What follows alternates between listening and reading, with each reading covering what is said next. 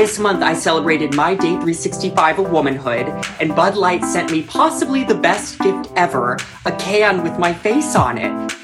That's Dylan Mulvaney in a video she posted back in April. The clip is a typical unboxing video. It's the kind of thing you see on Instagram and YouTube all the time, where an influencer shows off a cool product a company sent them.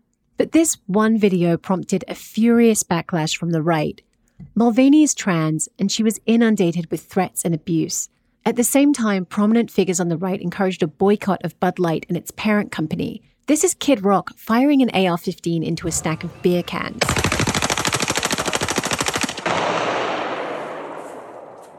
Fuck Bud Light and fuck Anheuser-Busch. Have a terrific day. One entrepreneur even marketed woke-free ultra-right lager for $20 a six-pack as a replacement. This boycott of Bud Light and the promotion of conservative-approved beers in its place is part of a bigger movement. The right is increasingly targeting companies it sees as woke with similar campaigns and trying to push anti-woke products and services in their place. I'm going through my kitchen, I'm going through my refrigerator, and I'm starting to ask the question, was this ketchup bottle woke? Today, we're talking with reporter Catherine Joyce, who recently sorted through these efforts in a feature for The New Republic. We're talking about how these boycotts began, what the people behind them want, and what it says about the future of the right in the United States today. I'm Laura Marsh. This is The Politics of Everything. And before we start the show, I have one housekeeping note. Alex Perrine is out this week, but he'll be back next episode.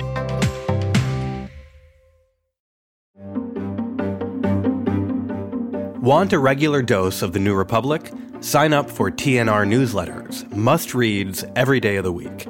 Get daily roundups of trending news and commentary from TNR.com. Discover the rogues and scoundrels of American politics with Deputy Editor Jason Linkins. Keep tabs on the rumblings of Capitol Hill with Grace Seegers and Daniel Strauss. And find out what's got Editor Michael Tomasky steamed up this week. With The New Republic's newsletters, you will always be in the know. Sign up today at tnr.com/newsletters. That's tnr.com/newsletters.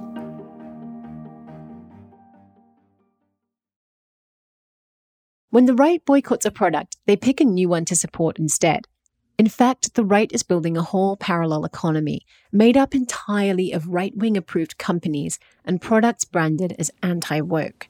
Catherine Joyce surveyed this growing movement in her feature in the new issue of The New Republic. Catherine, welcome to the show. Thank you so much for having me. So take us back to this spring for a moment. Bud Light was certainly the highest profile boycott, but there were other companies that got caught in the conservative crosshairs as well. Can you tell us about a few of those? Yeah, absolutely. Bud Light was sort of the start, but in May, a lot of attention turned on Target.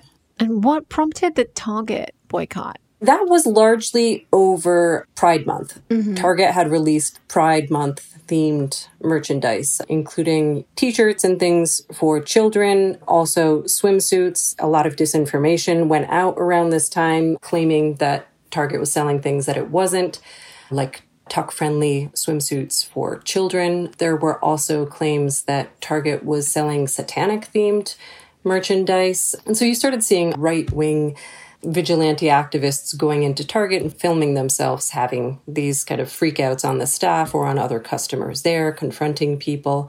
And Target also took a fairly big financial hit, and also Walmart and Kohl's because they had Pride merchandise. Mm-hmm. The Lego company, not even for a real reason, but because there was this false rumor that got spread that they were selling transgender building sets. Something that was not actually happening. Right. So all of the examples you've given make the term boycott seem so insufficient because these are not just instances of people saying, oh, I don't like the politics of this company, I'm not going to buy their stuff. These are campaigns of harassment. They're extremely confrontational and heated.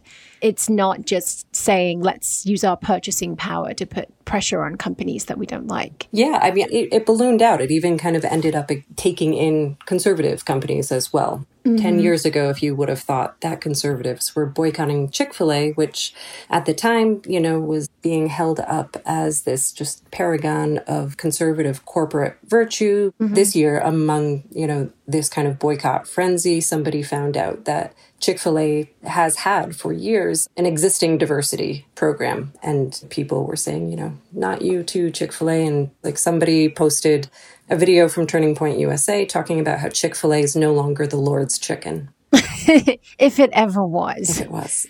The boycotts attracted a lot of attention, but in your piece, you suggest that the movement to create a kind of parallel economy began a bit earlier than this, at the beginning of the Biden administration. Can you just talk us through the origins of some of this activism? Yeah. The first place that I started noticing it was in January 2021. I was paying a lot of attention to the Catholic right then. And one day, one of the Catholic right news sites hosted Andrew Torba for an interview. And Torba is the founder and CEO of the far-right social media platform Gab, which these days is best known for kind of basically being a pit of really rampant anti-Semitism and a lot of white nationalism.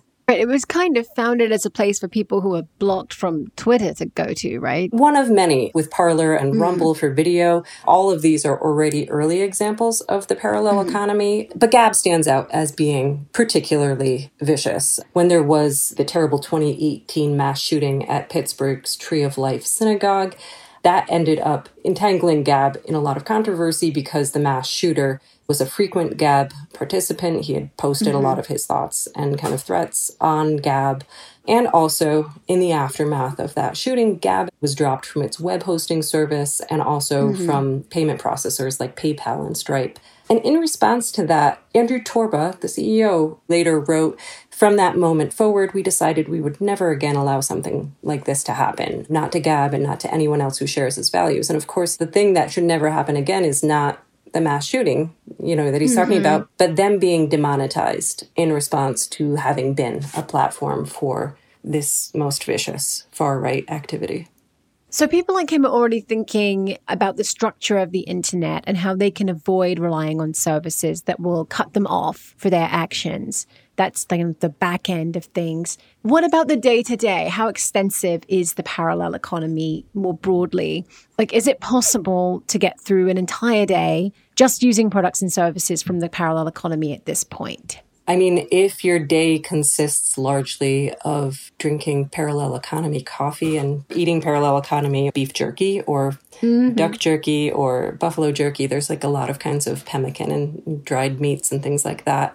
But what's coming out in the list of stuff that you just mentioned there is it's all products that already feel explicitly branded as male, really strong coffee and jerky that you can take out into the wilderness with you, even though you probably drove there in an incredibly expensive SUV and you're going to be there for an hour or something.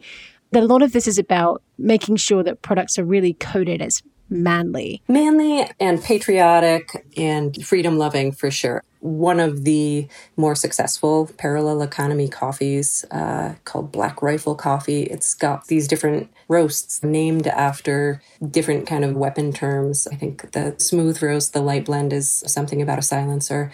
Oh my goodness. So, I mean, a lot of it is like that. But they are definitely trying to go a lot bigger. I think, if it was just that, and it has been that for a long time, that's kind of easy to mock. But there are also things like parallel financial advisory services or health plans. There is some survivalist stuff in there too, but also there are cell phone carriers. There is also a large marketplace that is sort of bidding itself to be where all of these products can be found under one banner. There's going to be a conference next year tied into different digital currencies, some of which are already pretty associated with the far right. So it is definitely something that they are trying to blow up into a much bigger ecosystem. There are all of these different kind of product substitutions that they list. You can swap out Patagonia because, in their words, they have literally handed their company over to Mother Earth, and because they support Black Lives Matter, and you can choose this patriotic outleisure clothing company instead. And they've got that for everything, for protein bars that are anti-abortion, for anti-vaccination probiotics, for teeth whiteners, all kinds of things. Eyewear. It goes on and on. Incredible. But it a lot of those offerings seem to come from companies that are operating, at least at the moment, on a fairly small scale. And I wondered how much uptake you think this parallel economy is really getting. Like, there might be people who are pretty fired up by the Bud Light stuff, and maybe they bought that $20 six-pack once, but like Bud Light's kind of cheaper, and that's what people are used to drinking. Yeah, and I think you have to get the six-pack shipped to you. I mean, you have to plan your parallel drinking pretty far in advance, and then you have to pay an awful lot of money for it. It's an interesting strategy because typically you think that a business can influence culture by becoming very successful and then imposing those values through its base of consumers, rather than saying, well, these are already your values. We don't really have a business plan, but buy this stuff and then hopefully we'll get successful. Do you think these really are serious businesses, or are they essentially merch for a kind of political, ideological campaign? I mean, I think a lot of it feels very much like political merch. If you go into certain stores in certain parts of the country, you might see some of these products. I think some of the coffees.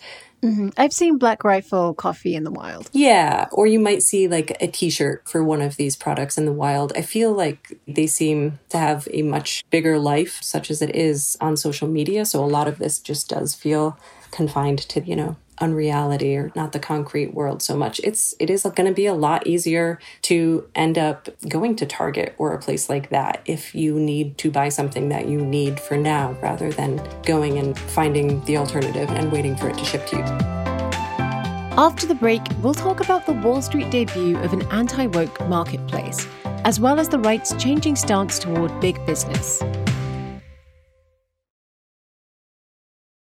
We've been talking to writer Catherine Joyce about the rise of the parallel economy. In July, an anti-woke marketplace called Public Square made its debut on the New York Stock Exchange as a kind of right-wing Amazon. Catherine, I tried to log on to Public Square, and you have to sign up for an account, which I didn't feel like doing, so I don't want to participate in the parallel economy. So what is Public Square? How does it actually work? What are they trying to do? Yeah, so Public Square bills itself as an Amazon alternative and sort of the centerpiece of the parallel economy. They want to be the place where all of these different parallel economy products have their business home. They claim to have a little over 1 million users now, and as of this summer, I believe just under 56,000 different vendors who are signed up. They're selling all kinds of things there, everything from clothing and eyewear to vitamins and supplements. And then this July, they ended up launching as a publicly traded company at the New York Stock Exchange. So it was this really interesting scene. Donald Trump Jr. is involved with Public Square. So is Kimberly Guilfoyle, the former Fox News host, and Donald Trump Jr.'s fiance, also the former chief of staff of Mike Pence. And so they are all there on the balcony of the stock exchange alongside the two men who are launching this company publicly. And when it launches, there's this moment that ends up getting replayed across conservative Twitter and other social media, where the crowd of supporters that Public Square has brought with them, they applaud, and then they burst into this really loud, really long chant of USA, USA. Mm-hmm. And Jim Cramer, the television financial analyst, looks very annoyed at all this is going on. And this moment that just gets repeated across conservative media is, here we are, the deplorables are taking over Wall Street and the Patriot economy has arrived. Right. There's something about that scene that's so jarring, and you point this out in the beginning of your piece, which is that the idea that the right has to conquer Wall Street seems utterly bizarre. Big business is dominated by conservatives. The Republican Party is traditionally extremely friendly towards big business and towards Wall Street. So how do we get to this point where Donald Trump Jr. is able to stand there and make gestures to the effect that we are taking Wall Street back? Yeah, it's kind of bewildering, but it follows from this narrative that's been building on the right that conservatives have lost so much control over the culture and over various sorts of non-governmental institutions in society that they are going to have to go on this campaign to retake those institutions. For a long time, Republicans and big business traditionally went hand in hand, and they feel in a lot of ways betrayed that companies are breaking with them on different social issues. What do you think the turning point was for them? When did this feeling that those two groups are not aligned begin? I mean, I think a big kind of prominent one was what happened between Governor Ron DeSantis in Florida and Walt Disney back in 2022. DeSantis and his administration and his allies had been pushing all of these pretty radical measures through their state legislature, including the Parental Rights in Education Act, which is called widely by its critics the Don't Say Gay law. This severely limited how teachers or anybody in schools could talk about, or in some cases even acknowledge, the existence of LGBTQ issues or people. And when this happened, of course, Disney came out and said, we don't think that this is the right move. And they weren't doing this because Disney is such a wonderful progressive organization. They were sort of pushed in that direction in part by employees, also responding to what they thought that the greater share of the public wanted. But they got kind of pulled into this debate, and DeSantis was furious that his law was being criticized by Disney, which is just this economic powerhouse in the state. And together, kind of working with Christopher Rufo, ended up fighting back. Chris Rufo, of course, was the kind of architect of the anti-critical race theory, moral panic. But he also laid out this strategy that the first step in fighting back against this is you have to get the average conservative citizen pissed off about things that they probably weren't pissed off about before. So concepts like diversity, you have to convince them that this is leftist code. And then you have to get them whipped up enough that they are going to demand change, including demanding some sort of government action against big business, which is really interesting because, again, this is the Republican Party, which has been the ultimate defenders of the rights of big business to do whatever they want. And so this was sort of changing the arrangement, and it led to all of these really furious demands for action against Disney. So at the state level, people in the legislature were threatening Disney with revoking its special tax district. And at the federal level, people were saying when Disney comes to renew its copyright applications, Congress should just say no. So it's, a fundamental change in how big business and Republicans are relating to each other in general. Right. Disney is an interesting example because it is a beloved company by the public in many ways, but it's also an entertainment company. And in that way, I think it's a prime target for conservatives. You only have to look at the way Ben Shapiro got incredibly whipped up about the recent live action version of Little Mermaid. And there's all this furor about Snow White. Are there certain companies that are attracting these boycotts more than other certain types of companies? I'm thinking of Bud Light being beer. That's obviously something that, again, is easy to kind of latch onto in a culture war sense. Yeah. One of the people who I spoke with for this story pointed out that a lot of conservatives just assumed Bud Light is ours. Bud Light is emblematically conservative, not really realizing that's not all it is. So I think, yes, sometimes it is these companies that are seen as representing something that is supposedly theirs. I think Target being just a kind of really super basic mega store probably also fits that bill, as does Walmart. But I think you see it in different sorts of ways as well. They are also going after big banks and financial firms that are involved with promoting more environmentally conscious standards for their lending, or companies that have any sort of diversity policies. It's really any company that is doing anything against this increasingly strident right-wing point of view, which kind of is also most companies. Most companies have diversity policies. Most large companies do have some sort of kind of recognition of Pride Month. And again, not because they are progressive, but because this is how they avoid lawsuits from staff in the first instance, and how they appeal to a broader base of consumers. It feels worth pointing out that the initiatives that these companies are doing, having a DEI policy or endorsing Pride Month, are not things that the left particularly commends them for, right? There is a critique from the left that a lot of these policies are just gestures at inclusion that are pretty empty. Yeah, absolutely. I think that's why we have terms like pink washing or greenwashing, or one that I heard while reporting this, woke washing. The same companies that are getting boycotted and criticized by the right for supposedly going woke are being criticized, I think, with good reason by progressives because they are mostly just talking a lot. You know, large banks or investment managers have attracted a ton of right-wing ire for saying we're going to limit our lending to companies that are drilling new oil and gas wells or are building new coal-fired power plants. Those companies are still, in a lot of cases, getting really rich off of oil. So they're getting this reputation without really earning it. And at the same time, they're being completely lambasted by the right. I want to talk about the use of boycotts in all of this. Typically, we associate boycotts with the left and with social justice movements. What do you think is different about the way the right is doing this? Yeah, I mean, I think that association is there, that boycotts and consumer activism, these are tools of the left.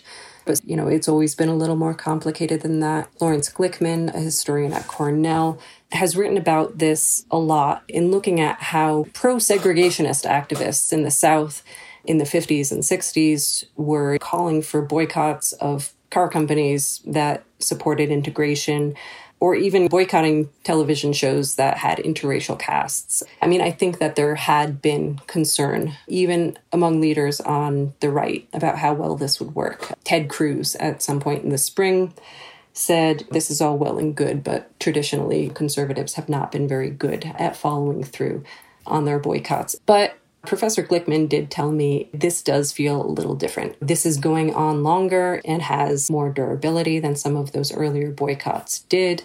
And also corporations seem more frightened than they had in the past. There is a sense that maybe this is leading into a new moment because we have just this deeply embedded polarization at this point, and consumer politics is being brought into it, and the ways in which consumerism becomes a marker of identity is now more deeply tied to people's sense of values.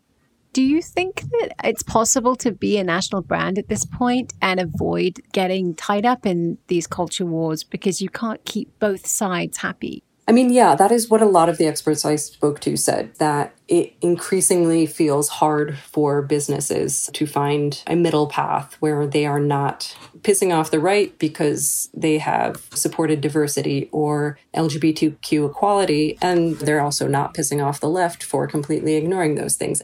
What do you think the ultimate goal of this movement is? Because they talk about wanting to create a parallel economy, but that seems like an incredibly small scale ambition. It seems unrealistic that the goal is just to have people drink a different type of beer. Is there a larger program here of trying to discipline companies or take over the economy? Where do you see this heading? I think that there are multiple motivations that are coexisting at once. You know, there are a lot of small-scale parallel economies that are trying to capitalize literally on this moment, which to me seems like grifting. I think probably from their side, they are trying to meet a market demand for, you know, non-woke healthcare alternative products. For example, I think that a lot of this is sort of about beating big business back into submission in some ways, which feels like a very funny thing to say. Like, big business does not really need our protection, or it has not traditionally. But I think a lot of it is about the idea that you are a cultural institution that should be affirming and endorsing and supporting through your actions our right-wing values. And if you don't, we are going to punish you. And they're coming up with a lot of kind of legally creative ways to go about this, trying to use all of the tools at their disposal to punish companies that stopped being good conservative foot soldiers and attempt to bring them back into line. Catherine Joyce, thanks so much for talking with us. Thank you so much. You can read Catherine Joyce's article, Catch Up with Those Fries? Sure, as long as it's anti-woke, in the October issue of The New Republic or at newrepublic.com. The Politics of Everything is co-produced by Talkhouse. Emily Cook is our executive producer. Lorraine Kadamotori produced this episode. Myron Kaplan is our audio editor. If you enjoyed The Politics of Everything and you want to support us, one thing you can do is rate and review the show. Every review helps. Thanks for listening.